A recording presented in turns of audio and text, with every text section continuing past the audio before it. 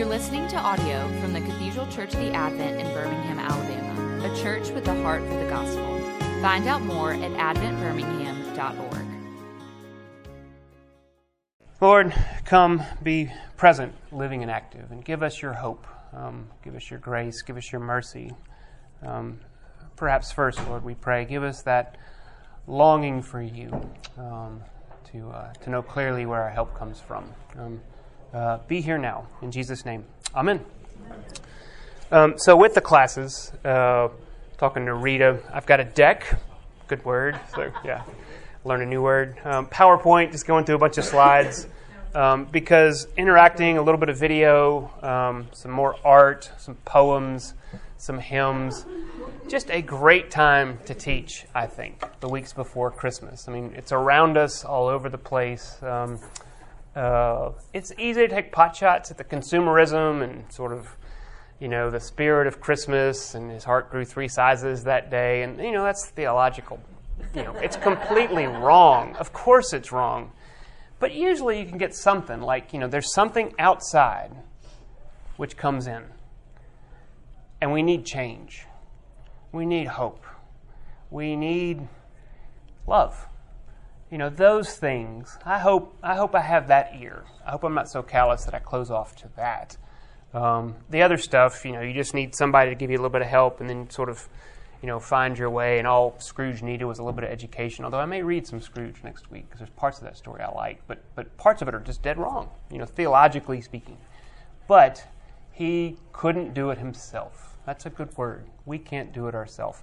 And so oddly enough, title of the class, where does my help come? O come, Emmanuel. If there's a verb that's associated with Advent, come. I mean, that's what the word means. In fact, it's hidden.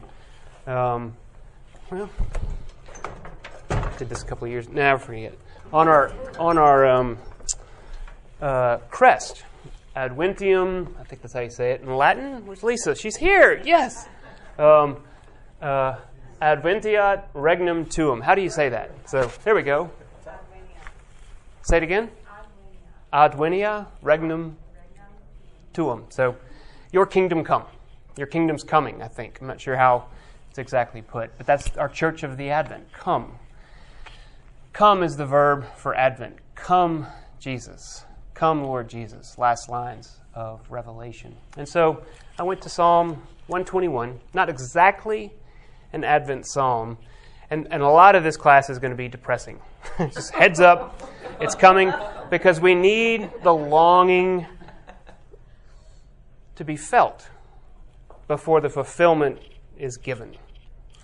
And so within Psalm 121, what great first words. I lift my eyes up to the hills. And there we're like looking, pantheism, where you always associate hills and heights and all that with help. I think what the psalmist is saying, I lift up my eyes to the hills, it's not enough. Where is my help going to come from? Where am I going to receive something outside of me that I desperately need? And he comes in, my help comes from the Lord who made heaven and earth. The hills don't have it. The one who made the hills and heaven and earth and everything else. And then it comes through, and I'm going to read all this. But why the scripture, it speaks, and you have to ask, why does it say that? Because we know the need is there. And so the psalmist is reminding himself and then us, speaking out loud to ourselves, the promises of God, that the things that we feel so acutely and so desperately, when we let ourselves feel it, that existential, which quick, I got to text somebody. Okay, good. Now I'm back to my denial. Now I'm back to everyday reality. When we let that be felt, just a little bit more and a little bit more, the psalmist speaks to it. I lift up my eyes to the hills. From where does my help come? My help comes from the Lord, who made heaven and earth. He will not let your foot be moved, parentheses, because I feel like I have no place to stand. I'm all over the place. I'm slipping, I'm sliding. Nothing feels sure. Nothing feels solid. Facing, whatever it is for you. Sin, death, the world, the flesh, the devil. The accusation of the law. The history that you can't forget. The future that will never be yours. Whatever it is. He who keeps you will not slumber. And remembering other psalmists, where are you, Lord? Are you asleep? Where are you? My enemies surround me. They've got me on the rack. They're stretching me out. I can count all of my bones. Reminding, he won't slumber. Behold, he who keeps Israel will neither slumber nor sleep. The Lord is your keeper. The Lord is your shade at your right hand. The sun shall not strike you by day, nor the moon by night. The Lord will keep you from all evil. He will keep your life. The Lord will keep your going out, your coming in, from this time forth and forevermore. And so the first piece of very un-Christmassy art, I've shown this before, Cain. Cain, of course, the oldest brother, the oldest son of Adam and Eve. There was Adam, then there was Eve, then there was Cain, then there was Abel, and then there was no Abel. We didn't start off well. Humans, it didn't. The good old days weren't. There wasn't. And here it is in exile, because we're going to use O Come Emmanuel as really our framework for the hour, for the class, for the half hour, for the 20 minutes now. And just putting this up with somebody named Shane Hetty. I don't know who that is. I tried to find out. I think she teaches at Boston College. Just a great quote. All existence is one long Advent, one long longing for Christ to come, longing for the coming of that thing which is desperately needed, but which is not in me. And here, visually, just resonate with it. Look, talk about eking it out in existence by the sweat of your brow with the curse of Adam, his father, with there's not a plant in sight. And this very, very, I don't know why, the stone axe, this mallet. This is how they fought each other. This is how they killed meat, and even the undoing of creation at that level, where now blood is spilt. It's just very evocative with the exile of Cain, now that he has killed his brother, and he and his tribe are left to wander. And so we go from there to a great quote from Fleming Rutledge, but with another, one of my favorite pieces, showed this too, Masaccio, 1425, the expulsion from the garden of Adam and Eve, another exile. So isn't that interesting? Because we're coming to who in lonely exile here, O come Emmanuel. Deliver Israel, deliver us. With that, all existence is one long Advent. And then Fleming Rutledge, who's been here several times. Hello, Henry. Please. Absolutely. Good to see all of you.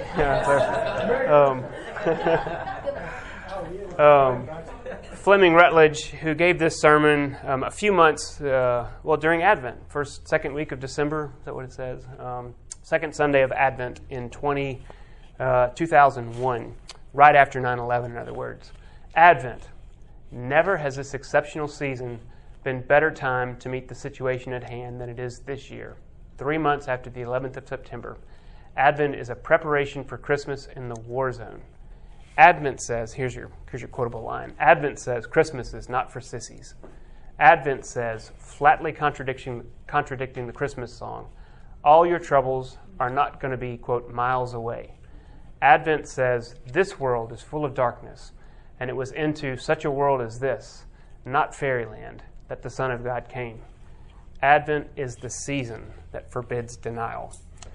So to see things as they actually are, the exile, the lonely exile here, O come Emmanuel, and ransom captive Israel that mourns in lonely exile here until the Son of God appear. This is a remarkable text. Learning a little bit about it, I don't know that much. I wanted to.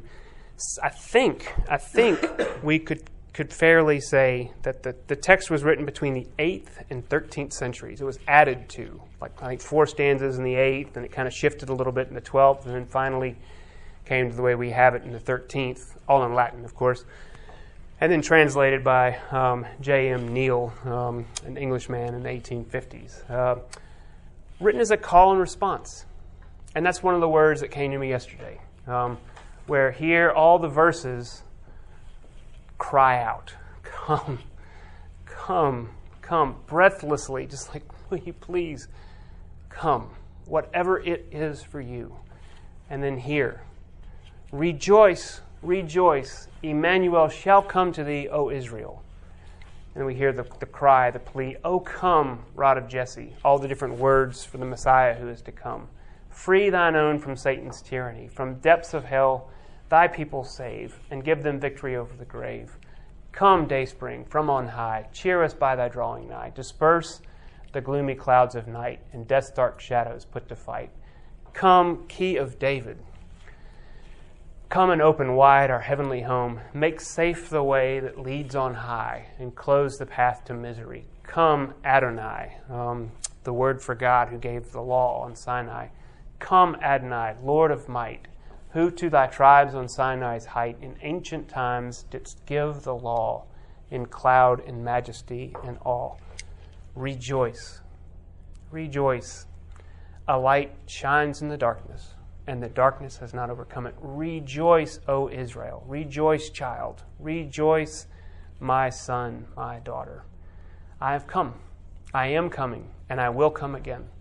Rejoice, Emmanuel, God with us, God with you, and God with me, shall come to thee, O Israel. So I was going to play a video, but we're not going to do that. That had the song, but just for time, because it's a 4.5-minute song. So here again we see the exile. Struck me again yesterday for the first time. How did I ever miss this? Adam, Eve, Cain, Abel, and then just Cain.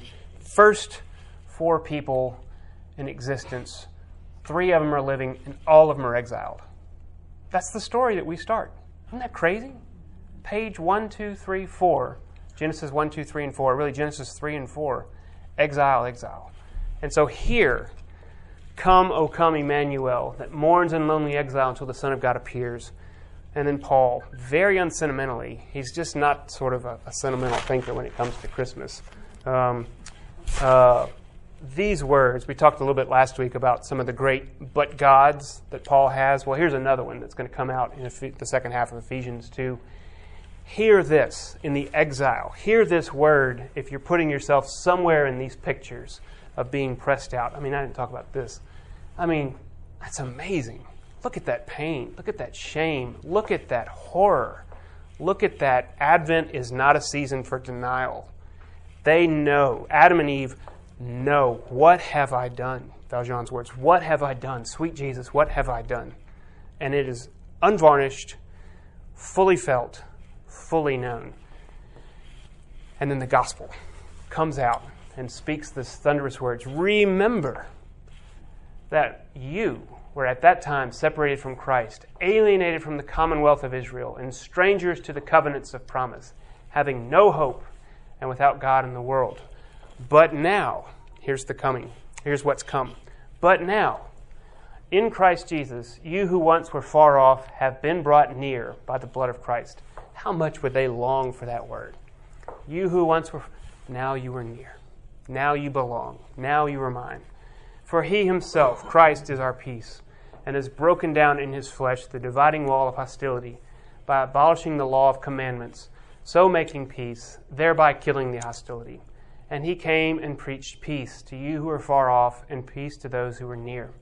So then, you are also no longer strangers and aliens, but you are fellow citizens with the saints and members of the household of God. O come, Emmanuel. And then another verse. O come, thou dayspring from on high, and cheer us by thy drawing nigh. Some of us have seen this. It's in the huge piece. I think it's 15 feet by 20 feet in a museum in Munich. One of Rubens' massive pieces, The Great Judgment. I think I shared this last year. I can't remember. But here is Christ coming again, the second advent. When we say that Christ will come again, I mean, there we go. Coming down, this time, every knee will bow, every tongue confess that Christ Jesus is Lord. No ambiguity. The song, What If God Was One of Us? It's great, fine, whatever. But when he comes again, when he comes to reign, heaven and earth shall flee away, every eye shall be opened, every ear shall hear, and everyone, unmistakably, will know exactly who that is. We don't have to worry that God is going to come and we might miss it. That's not going to happen. We won't miss it. You won't miss it. He's going to come down robed in terror and majesty. And here on his right, our left, those who are resurrected. If you were with there last week, the resurrected body, we don't know how, we just know that it will. Coming up with Mary and Moses, and then those that are going down to perdition. We've got Angel Michael, and we got the trumpets and everything. Just a lot going on with this motion of the great and final judgment. But we hear this. Hear the detail of Christ coming with Mary, the Mother of God, at his right hand, coming down with terror and majesty. Charles Wesley. We've sung this, I think, the last 2 Sundays. In fact, did we this morning? I wasn't at the whole of 9.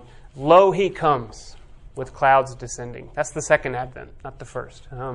Lo, he comes with clouds descending. Once for every sinner slain. Thousand saints attending. Swell the triumph of his train. And he's going to have this repetition. Alleluia, alleluia, alleluia. Christ reveals his endless reign. Every eye shall now behold him, robed in glorious majesty. Those who set at naught and sold him, pierced and nailed him to the tree. Deeply wailing, deeply wailing, deeply wailing, shall their true Messiah see. Those dear tokens of his passion, his scars, still his dazzling body bears, cause of endless exultation to his ransom worshippers. With what rapture, with what rapture, with what rapture, gaze we on those glorious scars. Yea, amen, all adore thee. High on thy eternal throne, Savior, take thy power and glory, claim the kingdom as thy own. Alleluia, alleluia, alleluia. Thou shalt reign, and thou alone. Just to hear the words, that's all I'm trying to do. So we hear them again, driving around, or come back next Sunday, or going to 11, just to have a visual, a connection, a feeling to the words, to what, let it wash, let it lift, let it take. Because come thou key of David, make safe the way that leads on high, and close the path to misery. I'm not that much into poetry, but maybe I'm kind of playing with it a little bit. John Berryman, does that name anything, anybody? American poet, tragic life. Got this on Wikipedia. I've used him before, but it's been a long time. Father committed suicide when he was 12. He himself was married 3 times, battled addiction. I think one of his wives died, was depressed, maybe even bipolar, and ended up himself committing suicide. Tragic life. Again, depressed until it's not, because the good news is coming. We heard it from Paul a little bit, but here we are again. Come thou, key of David. The key of David, the one who unlocks the door, as it were, into the family of David, to belong to the son of David. Make safe the way that leads on high, and clothe the path to misery. It was the misery part that made me go to John Berryman. Just thinking about that sad life. It just racks me when I hear of a life like that. And he comes with, in an unusual way, with this poem. He's talking about, I think, most of existence just being what he calls bored. I'm heavy bored. There's no luster. There's no color. There's no companionship. I'm all alone. I'm Cain wandering, scratching with thistles and thorns. And I just need, I don't even know what it is. And he goes through, and in his way, because it's going to come down to this dog, the dog at the end of the poem is probably representative of everything that he doesn't have. And this dog, this stupid dog, is just walking away, and he can't do anything about it. And so I think that's where he's going. Life, friends, is boring. We must not say so. That's kind of his mom talking in his head. After all, the sky flashes, the great sea yearns. It can't be boring. Think about the grandeur of nature. You can't call that boring. He's like, I am. I'm bored. After all, the sky flashes, the great sea yearns. We ourselves flash and yearn. And moreover, my mother told me as a boy, repeatedly, ever to confess you're bored means you have no inner resources. I conclude now I have no inner resources because I am heavy bored. People bore me. Literature bores me, especially great literature. Henry bores me. Henry is the muse of this whole sort of poem series. And so Henry is based, there you go. Not Henry Siebels. He does not bore me. I bore myself, is what Henry is saying. Henry bores me with his plights and gripes as bad as Achilles, who loves people and valiant art, which bore me. And the tranquil hills and gin, even alcohol doesn't do it for me anymore, look like a drag. And somehow a dog has taken itself and its tail considerably away into mountains or sea or sky, leaving behind me. Wag. The wag part. I don't get it. I think it's the tail and everything in this dismissive action of a dog that's going away is just kind of, it's just like dismissed. And this stupid dog has that kind of power over me with the wag of his tail. Something like that I can approach and climb into and just say, you poor man. You poor man. I want to tell you, you who once were far off have been brought near. This world is not all there is. It won't be the last word.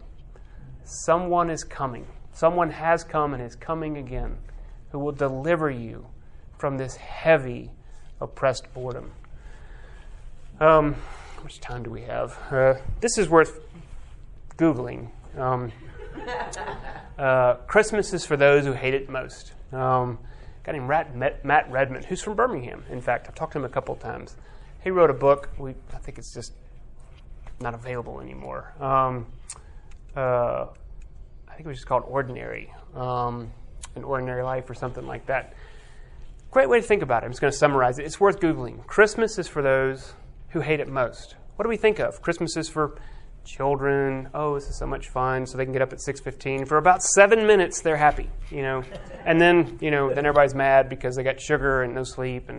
Or Christmas is for friends and family, and nice outfits and nice homes. And I love it. Thank you. I love it.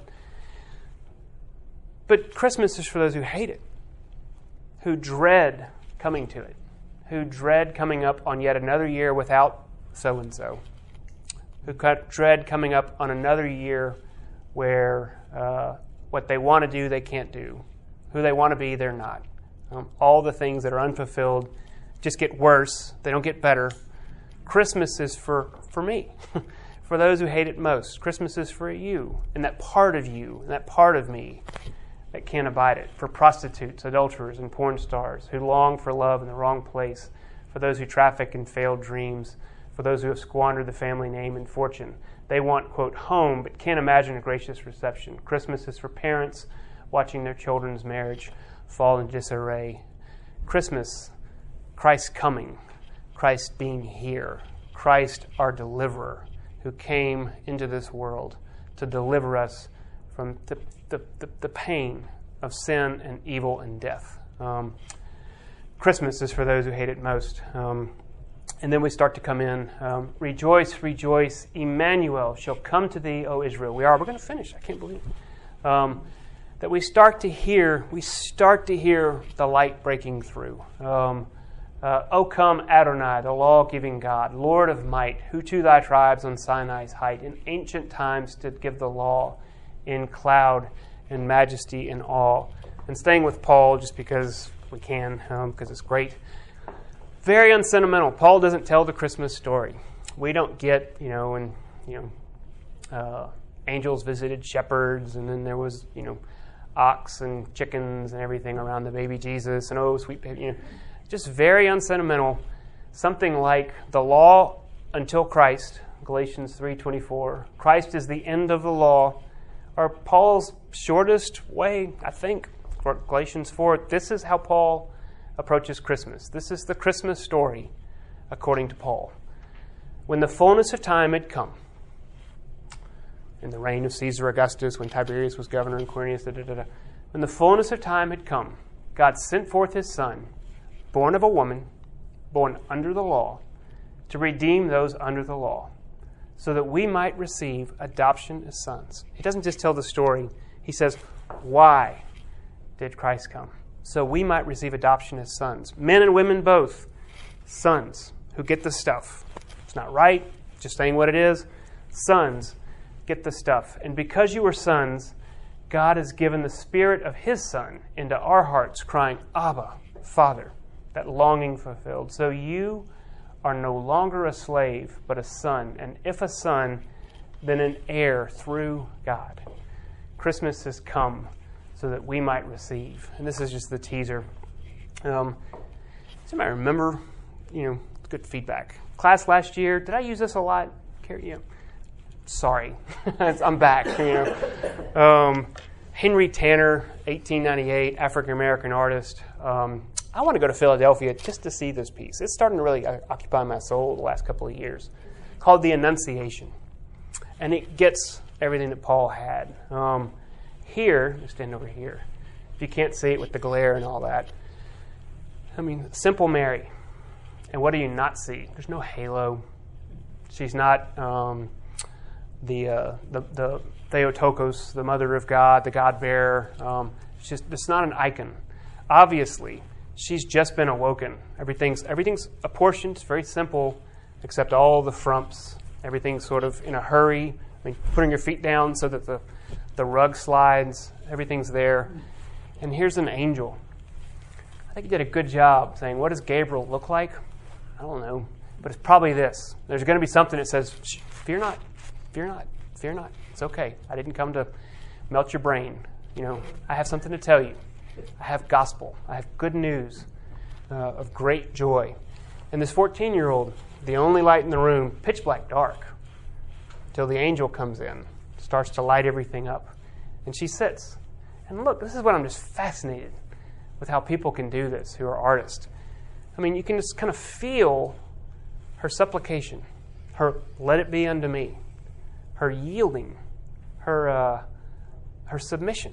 In the best sense of the word, clasped hands, gently bowed, head turned. She's looking at Gabriel. And then, can you see? Let me dim the lights real fast. It's worth doing this. The cruciform figure. Because where is Mary at the end of her son's life? At the foot of the cross, which is probably about the same proximity. We normally think of the cross very high. We don't know. A lot of crosses, what's the best way to do something most efficiently? Least amount of energy. It's got to be a few inches off the ground. And so Jesus is right here. Perhaps. We're talking about Mary at the foot of the cross. It could be like right here. We don't know. But here, this cruciform, you really can't see it. It's worth Googling. You can almost see this beam of light, and it splits with some legs. And what do you see there with the shelf? It's cross. Prefiguring the cross. Simeon, who rejoiced that the prophecy was fulfilled, that his eyes would see his Savior before he died, is an old man in the temple. And he comes to Mary and says, Mary, you are the mother of my Lord. And a sword is going to pierce your soul. And there she is. There she is. Little girl, standing at the foot of the cross. Her son, who is her Savior. What a strange world, huh? Her son, who is her Savior, being announced. As we'll talk more about this, I bet this comes up, with just some sense of the longing. The longing. Come, O come, Emmanuel, and ransom captive Israel. Can we pray that prayer? Is that okay? Can we pray that prayer? Can I ask you, Lord, to do something for me that I have no right to do, no real merit or bearing to do that? Would you ransom my life with your Son?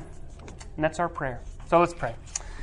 Lord, take these words, humbly offered, feebly offered, and by the power of your gospel, bring it back to our minds so that this Christmas, the next couple of weeks, we would feel in a real and tangible way your work being wrought in our lives.